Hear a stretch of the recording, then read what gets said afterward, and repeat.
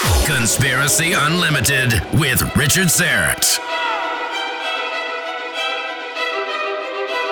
On this episode, will the real Antichrist please stand up?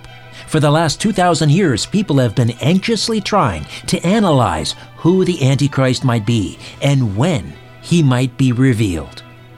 We need to profile the modus operandi of the Antichrist. And I think the New Testament, as well as the Old Testament, gives us a good profile. Instead of trying to figure out who the Antichrist is, we need to profile his activity, and that'll help us identify him. This podcast is brought to you by Paranormal Contractors. If you have unwanted paranormal activity in your home or business, this is no time to be dealing with amateurs.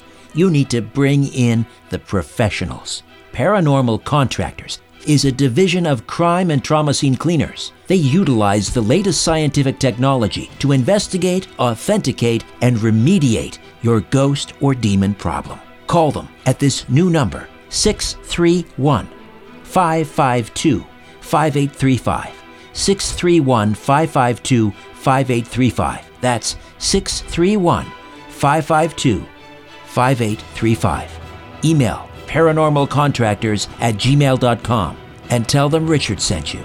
Check out their YouTube channel, Paranormal Contractors, for things that go bump in the night. Conspiracy Unlimited with Richard Syrett.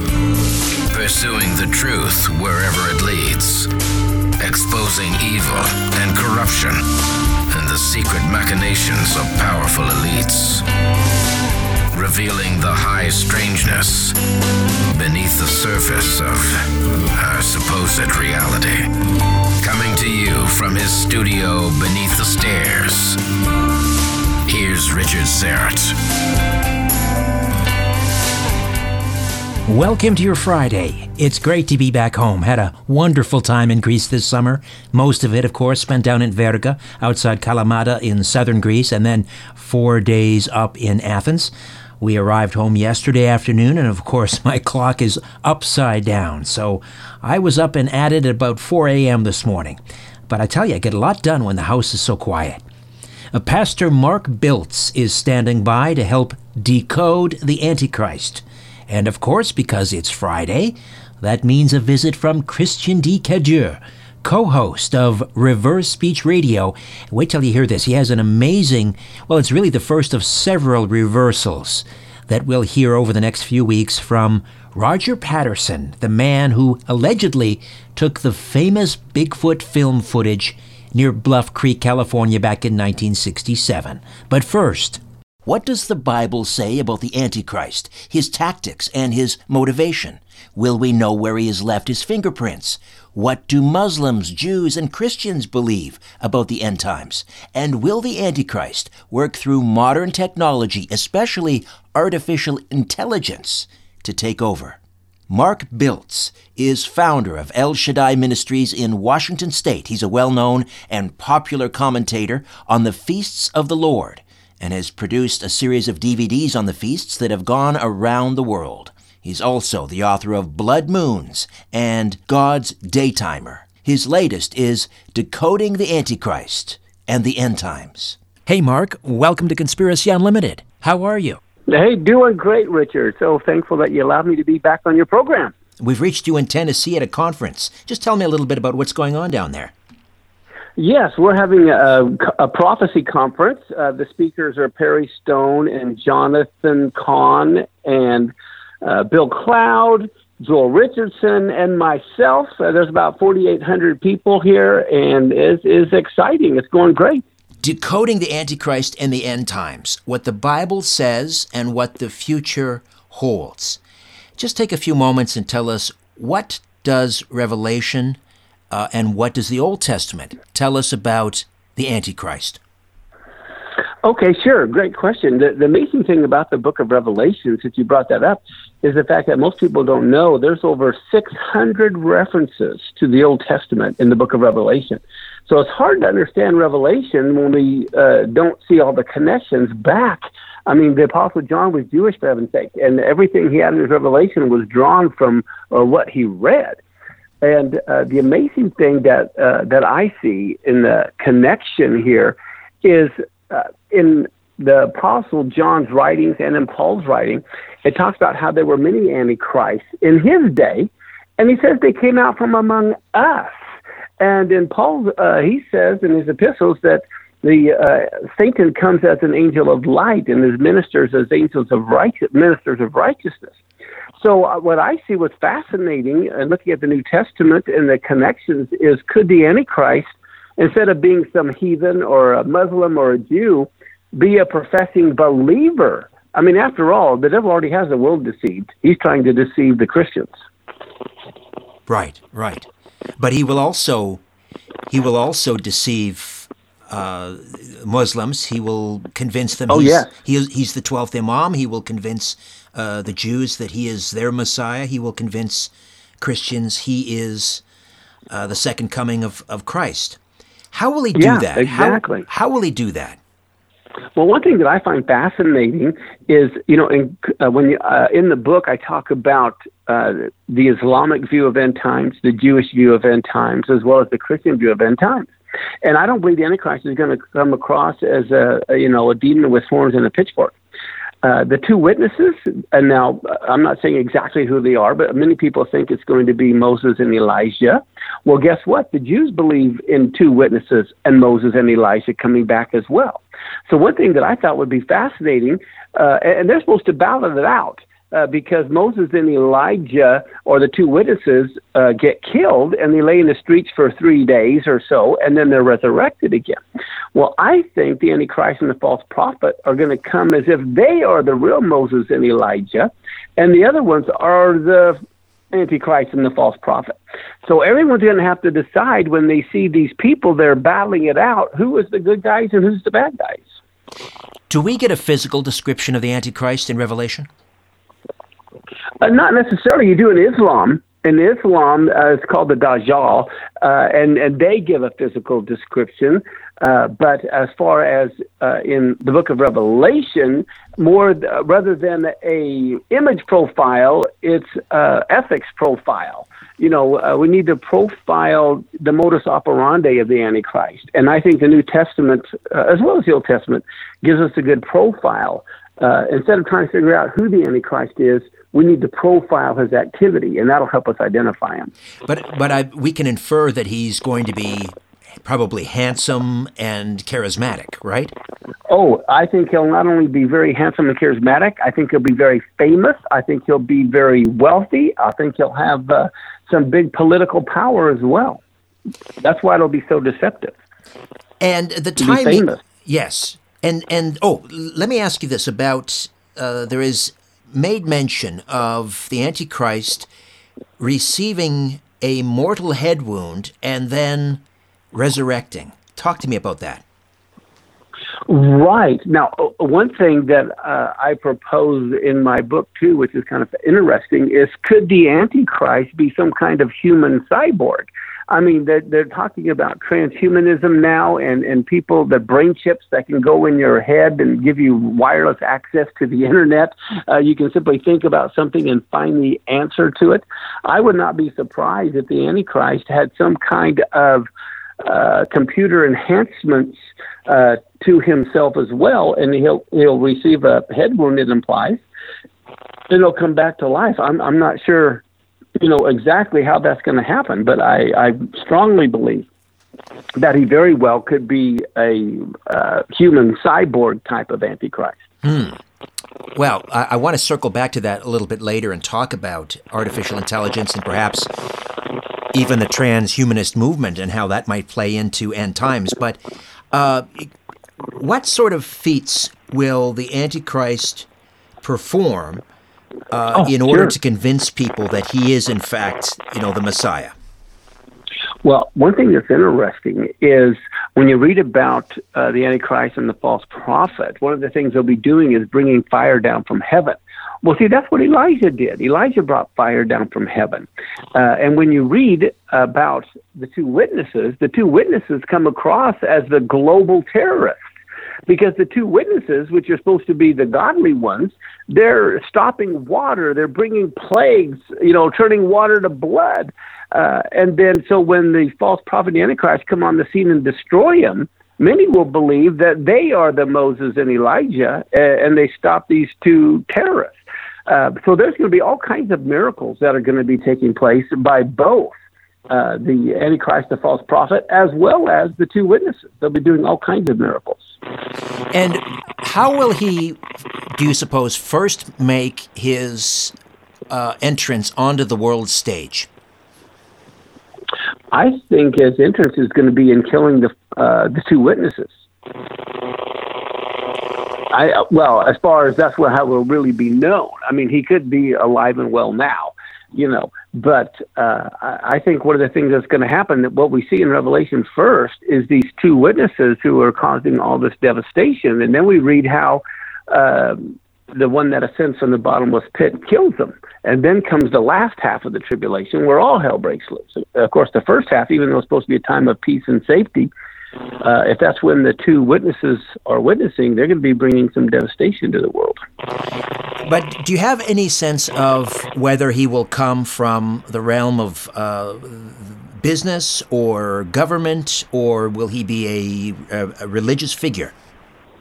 I think he'll be, the Antichrist will probably be from business, government, but the false prophet would be more from religion, that he'll end up overthrowing. So the false prophet, is he sort of the equivalent or the antithesis of John the Forerunner? I think that's a very good play, Richard. I think that very well could be. He's the one that wants to introduce the Antichrist. He's the one who makes this image, also of the beast, and wants everyone to worship him. So I think the prophet will definitely be a religious person. It's going to be the Antichrist sidekick, so to speak.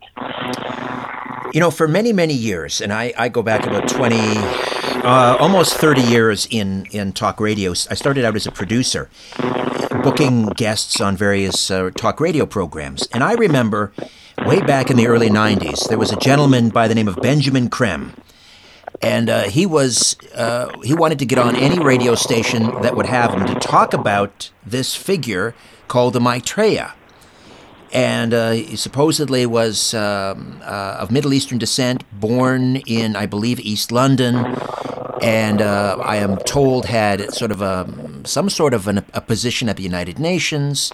And I talked to a lot of evangelicals who believed that the Maitreya may be the Antichrist, and that Benjamin Krem was sort of the false prophet. Did you ever hear about Krem and the Maitreya, and what are your thoughts? Yes, I never studied it a whole lot. I am familiar with what you're talking about, but not in great detail. And for me, in my book, I don't really try to identify the Antichrist, who it is, as well as look at the Antichrist system. The Antichrist system, that's interesting. So there have been more than one, right? Goodness, yes. Who were some of the earlier Antichrists? Well, it depends on how far back you want to go. I mean, a lot of people thought it was Mussolini, some thought it was Hitler, some thought it was Obama, some thought it was Trump. I mean, Henry Kissinger, all those. But if you want to go way back, 2,000 years ago, the Apostle John in his writing says there were many antichrists back then, and he said they went out from among us. And so that's why I believe that the Antichrist can end up being a professing Christian, because, even Paul, they're transformed into ministers of righteousness. Satan comes as an angel of light. And so there have been Antichrists for the last several thousand years. But I think what we have to be aware of is what I call legalized lawlessness. And that's what the Antichrist system is. When the Antichrist enters the world stage, onto the world stage, will he be aware that he is the Antichrist? Will he be conscious of that? That's an excellent question, Richard. I almost wonder if he won't realize it until after he sees the mortal wound and is resurrected, and that's when he becomes the Antichrist. Upon his resurrection. Fascinating. So set the table here in terms of the tribulation. Walk us through that and to its conclusion with the apocalypse. Well, sure. I believe from the book of Daniel, there's a 7-year tribulation that has yet to come, a final week. I believe the first half, there will be a false peace, but at the same time, that's when you're going to have the two witnesses that are, killing people that come against them. But then after the 3.5 years, that's when the, Antichrist comes up out of the abyss, and possesses I believe, and the false prophet comes and they kill the two witnesses, and that's when all hell breaks loose for the last 3.5 years. But tell me about until the Battle of Armageddon. Right. Tell me about this false peace. Sure. What's fascinating is here we're about to have revealed in the next month, for heaven's sake, a new peace agreement in the Middle East, and everyone's talking about, okay, what's in this Middle East peace agreement? Will it be a two-state solution? What will happen? Is this the final 7-year peace agreement that's about to be signed? Well, for me, I want to see the contents, and evidently they're supposed to release it in June. They're waiting for two things. They're waiting for Ramadan to end, and they're waiting for Netanyahu to form his government. And once those two things are done, that's when they're going to release the peace agreement. And so I think we'll know a little bit more about that. But I think the false peace is going to be creating either a two-state solution or giving away of the promised land. And in the end times, talk to me about what is prophesied about who will align themselves against Israel. Interesting point. I think a lot of the nations are going to line themselves against Israel. And as a matter of fact, when you talk about the Gog-Magog war, they point out that in Hebrew, every letter is also a numerical value. And the very Hebrew word Gog and Magog has a numerical value of 70.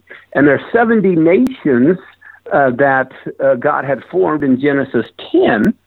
And so, and Joel, I think it talks about all nations coming against Israel. So there's a chance that every nation could come against Israel at the last time. And what are you seeing presently in the headlines to indicate that this is moving forward? You mentioned the proposed peace talks and the agreement that's going to be unveiled in June, or at least the negotiating points. And I believe it's the president's son-in-law, Jared Kushner, who's really kind of taking the lead on that. But what other things in the headline, stories in the headline, do you look at to suggest that countries are aligning against Israel? For example, including, let's say, Russia, China. Yeah, it is huge. What's going on in Syria, that's the key right now, is what's happening there. And Lebanon with Hezbollah. There's some very interesting things. I know a major in the IDF who's in charge of the northern border, and he and I were having a discussion. And one of the things that he talked about is back in 2006 in the Lebanon war, they only had about 10,000 missiles, Hezbollah did. Now they have 250,000 missiles. And back then, most of their missiles were stupid, dumb missiles. Now they have about 100,000 smart missiles. And so Israel has two concerns. One of them is they can't be the nice humanitarian response like they did in the past, where they could warn everybody. They could call the Arabs and say, hey, bombs are coming, please move. Or, hey, there's missiles in this building, we're going to attack it, please move. They're not going to have that ability now. And they really believe this time they're going to have to destroy Lebanon, Syria, Iran, no holds barred, just because they don't have the ability to, with enough of the Iron Dome missiles to shoot down the other ones. But the other biggest fear he mentioned, I don't know how much you know about the Islamic view of end times, but many believe that they bring their Messiah or Mahdi by launching a war against Israel. Well, Hassan Nasrallah, the head of Lebanon, is basically on his deathbed. He's got cancer. He had a heart attack. You have Ayatollah Khomeini in Iran, who's like 80 years old, on his deathbed. They both want to go down in history as the one who brought on the Mahdi. So they want to purposely cause a war, as their dying declaration. And so this is Israel's concern. Now, I mentioned Jared Kushner, who's sort of the point man for the Trump administration on negotiating. I mean, one could easily argue that the Trump administration has been the greatest friend to Israel that they've had in the United States. So surely Jared Kushner wouldn't be negotiating a false peace, or would he? Well, see, that's the thing. When you look at the Jews in the different administrations, some of the Jews are very secular. They're not religious at all. Now, Jared is religious, but they're all politicians, and I don't know how much they really know the Bible. But if they want to divide the land of Israel, if they create a two-state solution, then it's no holds barred. Look out, judgment is coming. But so far, it seems to be, like you said, though, they don't want a two-state solution. They say it's dead. So there's still yet maybe hope. But I hope they don't put a capital in East Jerusalem. They're talking about making all of the Palestinians give them Jordanian citizenship or Egyptian citizenship. And so they'll just be legal foreign residents of Israel. They won't be able to vote in the Israeli elections. They just become citizens of another country, but they get to live in Israel. And do you think that sort of arrangement would be conducive to a real peace, or would that lead to a false peace? Oh, I think it'll lead to a false peace. I really do. So what we'll have to see. Personally, I think what we're going to see, and I'm not prophesying. I'm just saying there's probably an 80% chance in the next year and a half you're going to see a major war in the Middle East between Iran, Lebanon, Syria, and Israel. The desecration of the the Holy of Holies. The Antichrist will walk into the third temple and proclaim himself to be the Messiah. Talk to me about what that signifies and what will happen as a result. Sure. One thing, whenever you talk about Matthew, the book of Matthew, chapter 24, everyone knows that's end time talk. Well, what most people don't know, because most Christians don't know the Jewish roots, Matthew 24 is Hanukkah happening all over again. And it was at Hanukkah around 168 BC that they put an abomination of desolation into the temple. They put a statue of Zeus. And 168 years later, Josephus even said that was the fulfillment of Daniel's prophecy. But what we have to realize is that which has happened in Ecclesiastes 1:9, it says that which has happened is that which will happen again. There's nothing new under the sun. And so in Matthew 24, when Jesus was talking to the disciples, if you know Hanukkah, you're reading everything he's talking about happened at Hanukkah 168 years earlier. So the disciples are all going, oh my goodness, Hanukkah is going to happen again. Abomination of desolation we put back in the temple again. And of course that happened in 70 AD when the temple was destroyed. But see, history repeats itself. And so I see there's a good chance that if not a temple, a synagogue will be built on the Temple Mount here, probably within the next couple of years as part of the peace agreement. And talking to another Jewish rabbi, I don't want to mention any names, in Israel, they had mentioned that one of parts of this peace agreement, they may take the Temple Mount control away from Jordan and give it to Saudi Arabia. Now, that would be interesting. And Saudi Arabia may allow them to put a synagogue there. And of course, you don't need a temple to do like the Passover sacrifices. So we'll just kind of watch and see how it all unfolds. Back to more of my conversation with Pastor Mark Biltz when Conspiracy Unlimited returns. Hey, it's Friday. Let's get Christian Decoder in here, co-host of Reverse Speech Radio. Christian, how are you? I'm doing well, Richard. How are you? Terrific, thank you. I know you're a huge Bigfoot fan, and of course the Zapruder film of cryptozoology is the Roger Patterson film taken in 1967 of a supposed Bigfoot. And you've got an interesting reversal here from Roger. Set it up for us. What your listeners are about to hear has never been done before. This is, as everyone knows, the Roger Patterson film is the Patterson-Gimlin film, on Patty is definitely the holy grail of the best visual recording video ever of any, that cannot be debunked in any way, shape, or form, of Sasquatch. The reversals that you're about to hear is from a relatively early recording shortly after Roger Patterson and Bob Gimlin filmed the creature at Bluff Creek. This particular reversal is very interesting because it's in his forward speech, he's talking about seeing the creature from a distance, and then the reversal says something about his unconscious is speaking regarding the hype surrounding and the publicity and everything surrounding the evidence that was captured and recorded of Patty, which is the name which was given to the creature by both Roger and Bob. So this is a fantastic reversal. All right, let's have a listen. Here's Roger Patterson being interviewed shortly after capturing Bigfoot on film in 1967. It turned a couple of times and looked at us. Still was now nursed it. Still was now nursed it. Still was now nursed it. So there we have Roger Patterson saying in his forward speech, it turned a couple of times and looked at us. And then in the reversal, what is Roger saying? Still was now nursed it. Still was now nursed it.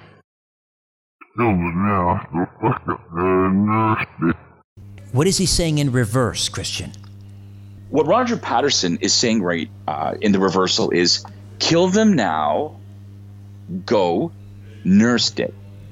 So what we have here was Roger Patterson's unconscious mind speaking on whether or not they should, him and Bob should kill the creature or continue documenting it, go and nurse the fame that will be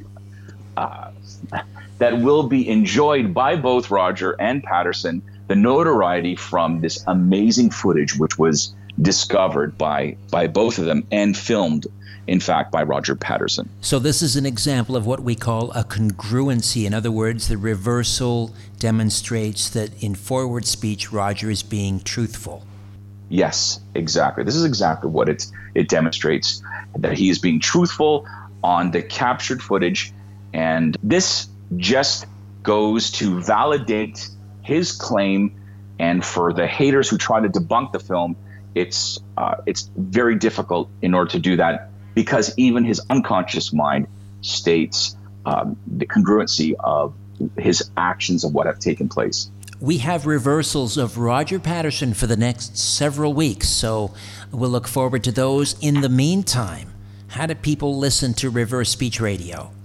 Well, you can listen to Reverse Speech Radio by going to reversespeech.ca and clicking on our link to Reverse Speech Radio, or on the Libsyn platform, Reverse Speech Radio, reversespeechradio.libsyn.com. New episodes drop every Thursday. reversespeechradio.libsyn.com. Talk to you next week, Christian. I look forward to it, Richard. Thank you. Theoretical physicists say that there's as many as 12 hyperdimensions. Here are just 3 of them. Conspiracy Unlimited, Conspiracy Unlimited, Conspiracy Unlimited. Pretty cool, huh? Here's an extra one. Conspiracy Unlimited. Hey, how about one more? Conspiracy Unlimited. And the great thing is we have 6 hyperdimensions left. Conspiracy Unlimited. 5. Or something like that.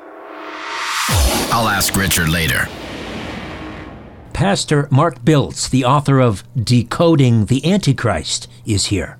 The Antichrist and artificial intelligence, that's obviously a primary focus in the book. And we touched on it a little bit earlier. You had mentioned that the Antichrist might, in fact, be part human, part machine, a cyborg. And I'm wondering, when I hear that, it reminds me very much of the transhumanist movement and people like Ray Kurzweil, who in their quest for virtual immortality want to merge man and machine. If you do that, if you If you sort of join a league with the transhumanist movement, would that, in your estimation, be like taking the mark of the beast? Is that what that is? I think it's definitely a step toward it, most certainly. Elon Musk, the way he looks at it, he's afraid of the AI robots taking over the world against humans. So he's saying humans have to incorporate and merge with AI computers in order to combat the AI robots. And so for him, it's like he's even warning that an AI dictator could control mankind. Exactly what I'm talking about in my book he's come up with. And so they have brain chips right now they want to put in people's brains where they can hook up wirelessly to the internet. They can just think a thought and they could find the answer from the brain chip in their head. It's crazy. And you mentioned also things like Alexa and Siri. Alexa, of course, is in the home where you can say, Alexa, turn on the lights. It can control your home. It can search the internet for you. Is Alexa and Siri, which I have on my Apple phone. I don't use it a lot, but I have used Siri to look up, let's say, the latest baseball score or something. Is that satanic in your estimation? No, I don't think anything is satanic, but I think it could be used. Just like a knife can be used to kill someone or to save their life, taking out their appendix. The internet can be a huge blessing or it can be a huge curse. So it depends on the motivation and the intent. But right now, I'm sure, Richard, you've heard of these cars that run by computers. You don't need a driver. And the whole purpose would be like a Uber, where you can get in the back of this taxi that's run by a computer and it drives the route that you say. Well, here's the problem. They've decided that this robotic machine that's driving your car for you needs to have morals. And the reason it needs to have morals is because if a deer is running across the road, the computer has to decide who to kill. Does it kill the deer? Does it swerve over to the sidewalk and kill pedestrians? Or does it take the passenger over the cliff and kills them? And so, wow, when you realize that they're creating a moral computer with those kinds of decisions, and then you see in America where they decide that a wall on the southern border is immoral, but infanticide is okay, who wants that morality deciding if you die, rather than running over a deer? Right. The other interesting thing is we have all of these new forms of a payment, like PayPal. And we have certain individuals now being banned, basically, from being able to earn revenue through PayPal because people don't like their points of view. Even we have banks turning people away, saying we don't want to do business with you. And in some cases, these people are Christians. They're simply upholding a conservative viewpoint. What do you make of that? I mean, is that prophesied at all in the Bible? I don't know about being, well, in one sense, part way, but that's what I just talked about at the Perry Stone Conference. I just got into talking about that, how Christians, conservatives are going to be blacklisted with the banks, blacklisted with PayPal. We're a non-profit organization, and we receive payments from PayPal, and PayPal has no competition. If they wanted, they could just cut out all of our revenue, from that source. And then going back to Alexa and Siri, not only do they create a moral AI for your car, they're creating a moral AI in the Siri and Alexa in your home. So that there's a news article where if all of a sudden you say, to your son, Johnny, you better go to bed or I'm going to spank you, Siri or Alexa will call 911 and report you. And the next thing you know, the police will be at your door. Oh, my God. That's chilling. Absolutely chilling. I know. So this is part of the Antichrist system, then, that you talk about. That's my point, yes. And it's all about legalized lawlessness. They believe if they just make something illegal, legal, that justifies it. Let's legalize prostitution. Let's legalize drugs. Let's legalize, infanticide. And so now it's okay. And the parallel in the Old Testament to what's happening now. I mean, I've talked to Rabbi Jonathan Cahn, who you mentioned was at the conference you're speaking with. We talked about the parallels between, or the paradigm, he calls it, between Jezebel in the northern kingdom of Israel and Hillary Clinton, for example. So when you see what's going on today, what is the parallel in ancient biblical times? Well, I can't help but think of the book of Esther and Haman. They were a very lawful society, but they decided themselves, hey, let's make a law that men can drink all they want. Let's make a law that we can confiscate Vashti's estate. Let's make a law for genocide. We just need to make it legal to kill all the Jews, and then it's okay. So it's a repetition of that legalized lawlessness that happens over and over. I mean, look at some of the nations, like in Saudi Arabia. I just read today they beheaded a 16-year-old for complaining about something on WhatsApp. So, I mean, it's just barbaric. But they make it legal, then it's okay. What is the timing? How close are we getting to the beginning of the tribulation, this 7-year period? I wouldn't be surprised if it took place, if it began in the next couple of years.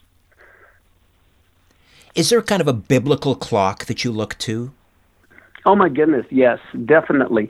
And I'm glad you brought that up, Richard, because a lot of people, they look at what it says in Matthew 24, how this generation will not pass away until all is fulfilled. And they wonder, well, how long is a generation? That's the big test. Well, I tell you what, the Bible has, different views of how long a generation is. But some people say Noah in his day was 120 years. And then with Abraham, it was 100 years that they would be in 400 years, so 100 year would be a generation. And then Psalm says 70 years is a generation, and some people say a Jubilee year is a generation. Well, guess what? Every one of those 4 generations were all fulfilled this last year. It was 120 years ago was the first Zionist Congress. 100 years ago was the Balfour Declaration, saying there needed to be a Jewish state. 70 years ago, Israel became a nation. 50 years ago, Jerusalem was recaptured. So in one sense, like 4 cherries on a slot machine, everything is coming to pass. All these generations are being fulfilled just this last year. And then the ultimate one is Psalm 102. This is where the Bible says, when the Lord builds up Zion, that's when he will appear in his glory. Well, the building up of Zion is what's happening right now. All the settlements, that's what all the Arabs are upset about, is all the settlements. And so the next verse in that psalm says, this is being written for the generation to come.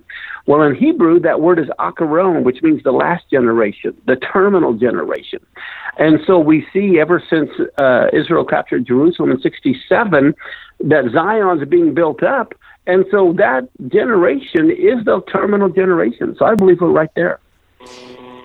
President Trump recently suggested, that the United States should recognize the Golan Heights as Israel's territory. This was territory that they conquered in 1967. It has great strategic importance because it was kind of a launching pad for the Syrians during the Six-Day War. And of course, it's a mountainous area that overlooks a number of Jewish settlements. So it is of great strategic importance. If the United States were to recognize the Golan Heights as part of Israeli territory, is that prophesied also in the Bible? Well, the Bible does prophesy that Israel is going to get all their land back.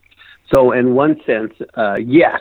One of the interesting things, I think it's in Zechariah 1 and 2, where it talks about the Gaza Strip. How Israel will forsake the Gaza Strip, the Arabs will take it over, but then God's going to bring some kind of a tsunami or earthquake or something, and they'll all be removed, and then Judah or Israel will get that territory back. And as far as timing goes, and tied to the book of Revelation, get a load of this, Richard, the 4 horsemen of Revelation 6 is also talked about in Zechariah 6. And in Zechariah 1, it talks about the red horse of war. And guess when the vision of the red horse of war took place in Zechariah 1? It was at the end of the 70 years of the Babylonian captivity, at the end of the 2nd year of Darius.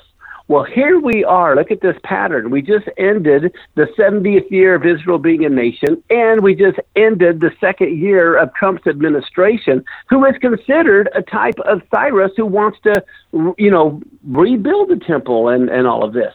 So, again, as far as the timing and the patterns, there's a good chance we could see the Red Horse of War take place this year or next. You mentioned one of the four horsemen, and this was the Red Horseman of War. Talk to me about the other three horsemen that appear on the scene during the end times. Sure. Well, in Revelation 6, it's a different order than it is in Zechariah 6. In Revelation, the first one you have is the white horse, where there's a king on it with a bow, and he's coming forth to conquer. So that is the first one. And then you also have the black horse, which is like famine and death. So that's also coming. And I see there's a good chance things like that. I mean, when you look at some of these plagues that are already taking place, my goodness, you have Ebola is on the rise, measles is on the rise, all of these things. And then, of course, you have, I'm here right now in Revelation 6. So, yeah, the first one was white. The second one is the Red Horse of War. And then it has the third one is the black horse. And then finally there is another one. And when he opens that, it's like a pale horse with death and hell following him. And so a fourth part of the earth is killed, the sword and famine and death and all the wild beasts of the earth. So I think that always follows war. You're going to find when there's no food, people are going to have famine, then there's going to be death, and the wild beasts are going to look for people to eat.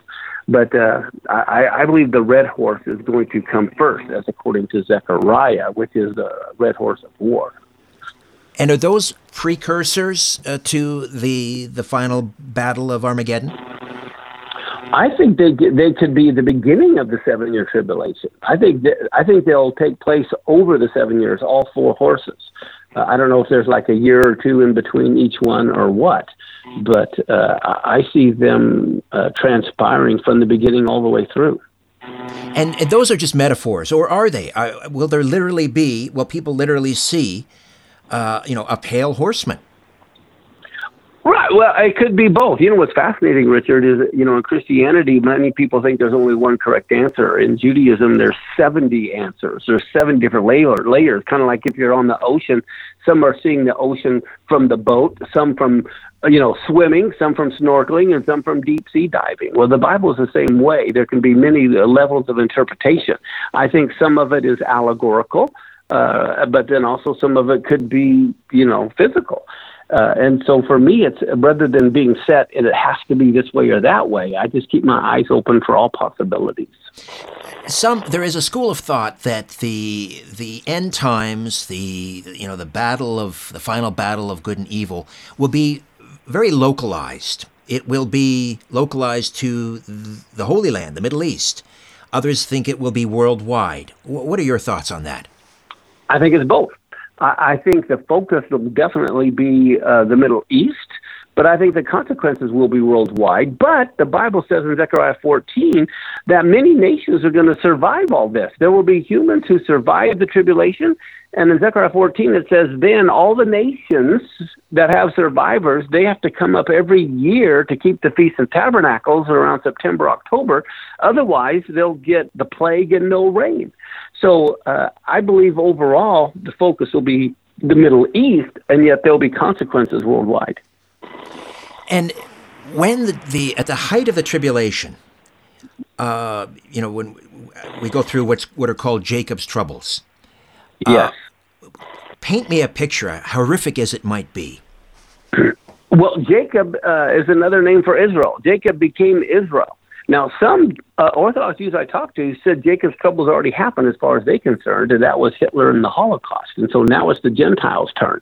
But I believe that while that may very well be true, Jerusalem still is going to be trampled under feet by the Gentiles, and there's still another major problem coming to Israel as God cleanses that nation. So, I see that happening. But in terms of and the final battle of good and evil, between good and evil. What kind of forces are going to be battling? Not just flesh and bone, obviously. Oh my goodness, yeah, because what's on earth is patterned after what's in the heavenlies. I believe there's a big battle that's going to be going on in the heavenlies, and then we're going to see the physical manifestation here on earth, and it's going to be a matter of an earthly kingdom versus God's heavenly kingdom, and he's coming on earth to rule and reign for 1,000 years. And so all the nations will be put into subjection to him very shortly. What do you say to skeptics who don't believe in an antichrist? They don't believe in an end times. What would you say to them in an attempt to convince them? Well, basically, I'd start off saying then they're fulfilling prophecy, because there was a prophecy that would happen. So I say, hey, great, you're a living part of prophecy. Let me show you that people think that. But what I like to do is, usually people that think that are people who don't even believe in God. Now, there are some who believe in God that say, oh, he's not coming back for another 1,000,000 years.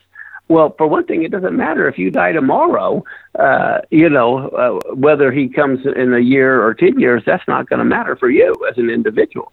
But there's a lot of ways that I have to convince people in the reality of God and the fact that he's coming back very soon. Now, a very controversial, I won't say controversial, but it's different sects within the Christian world differ on this point, and that has to do with something called the tribulation. The idea that Bible-believing Christians will be spared the tribulation, or the tribulation and Jacob's troubles, because they will be sort of swept, raptured and swept up into heaven. Where do you stand on this idea of the rapture? Well, as far as Bible-believing Christians won't experience tribulation, go tell that to the ones in China who are experiencing massive persecution and tribulation. So as far as I believe in the resurrection of the dead. I believe that it will happen on the Feast of Trumpets some year. But when people say rapture, that implies timing. Will we be taken out at the beginning of the tribulation, the middle of the tribulation, or the end of the tribulation? And I think part of the problem within Christianity is they don't care about God's kingdom. They don't care about people's lives. They just want to get the heck out of here. For me, I don't care if it's pre, mid, or post. I just don't want to die before I finish the mission that God has for me. And if God has my mission to be here during the tribulation, well, hey, I believe this is the Super Bowl of human history. Everyone's looking at to this time. For me, it's don't take me out of the game, coach. Put me in. We're all going to die anyway. If I'm going to die, I want to go down swinging, not hiding behind a rock. Well, what's the tribulation going to be like for Christians, let's say, living in North America? Well, I think a lot of the people are going to be deceived. They're going to get swept up. And the Bible says God's going to bring this strong delusion because they do not love the truth and they want to believe this lie. So I think it very well could be bad. I don't know how bad it is in Canada, but they're really trying to push socialism here in the United States. And if that happens, we are really going to be in trouble. And I think the Christians need to realize we're like the frogs in the boiling pot of water right now in the United States. And I think I talked to a good friend of mine who's a Muslim that got saved recently because the Lord appeared to him on his deathbed and he got radically saved. And I asked him if he felt like the church in the United States was asleep. And he said, no, it's worse than that. They're in a coma. And I thought that was rather humorous, but I believe it's true. So many of the churches here in the United States are all seeker-friendly.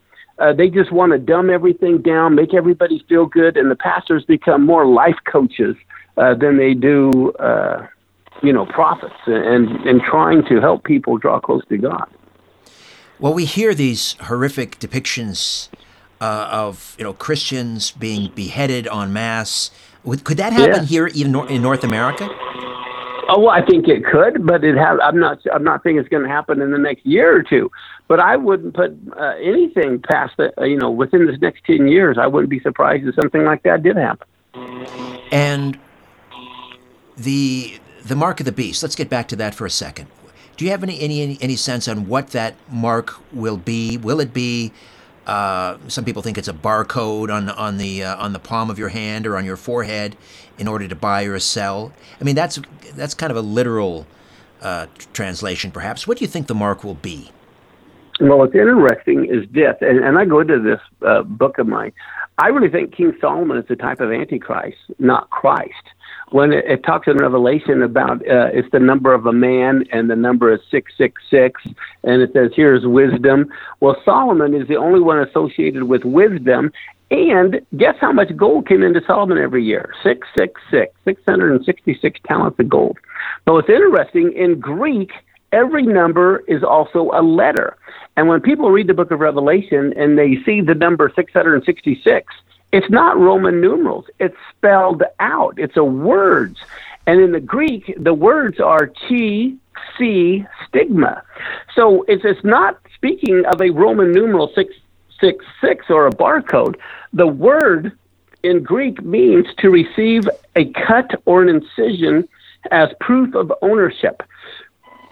And so I believe it could be receiving some kind of a chip in the brain or in the hand where they're not going to allow you to buy or sell. That's what I believe is going to be happening. And those who refuse to take the mark will be forced, I guess, to basically fend for themselves, right?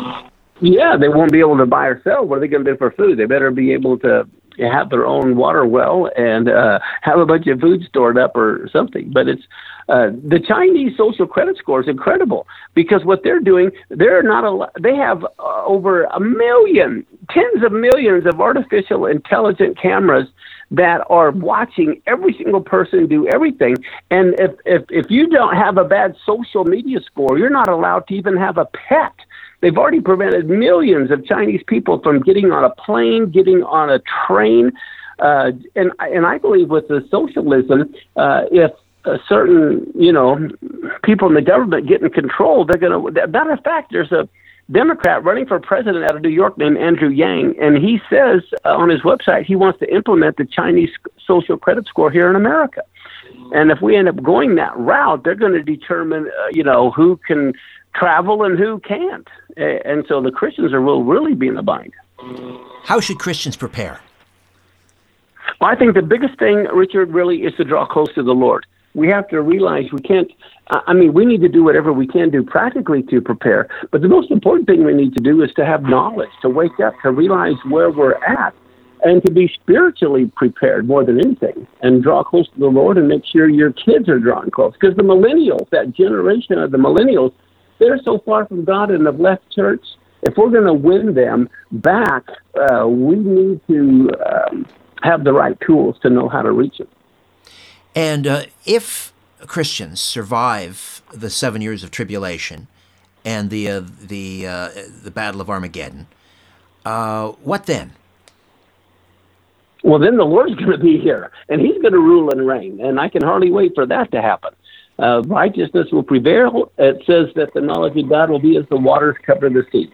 And so then once the Lord is here physically on the planet and He's in control, then I think it's going to be a whole lot better for everybody. Once again, how do we get a copy of Decoding the Antichrist and the End Times? Yes, thank you. You can Google my name, Mark Biltz, on Amazon and get it from Amazon. You can get it from Christian Book Distributor, CBD.com. You can also go directly to our website, lcdiministries.us, and get the book. Pastor Biltz, thank you so much for this, as always. Be well. All right. Thank you so much, Richard. Okay, before I dim the lights in my little studio beneath the stairs, I'll be back in a flash to tell you about the next installment of Conspiracy Unlimited. My Strange Planet shop is bursting at the seams with amazing new merchandise, and more new and exclusive designs are coming in all the time. I'm getting rave reviews for the women's leg warmers with the Mayan calendar. There are also classic and comfort men's and women's t-shirts, great coffee mugs, even tote bags and stickers. If you want to help support my work and show your friends, family, and coworkers that you're a fan of The Conspiracy Show and Conspiracy Unlimited and the Strange Planet YouTube channel, visit my Strange Planet shop You can get all your Christmas shopping done all in one place. New and exclusive merch arriving every week, all designed by Atomic Werewolf Studios in Arizona. To start shopping online right now, go to strangeplanet.ca and click on the Strange Planet shop button at the bottom of the page. It's a strange planet. Get the gear. Take the journey. Coming up next time, legendary paranormal investigator and researcher Joshua P. Warren on paracymatics and sigils. Vibration and tone is something that we can't really see it, but we can feel it, and we can see that it manipulates matter. And we're learning that so well now that we're even weaponizing it. Until then, I'm Richard Serrett. So long for now. A new Conspiracy Unlimited with Richard Serrett drops every Monday, Wednesday, and Friday at conspiracyunlimitedpodcast.com. Blow your mind. That is all for now. Oh, and remember to share and give a 5-star review because we have huge egos and need love. We're like cats. We need constant petting.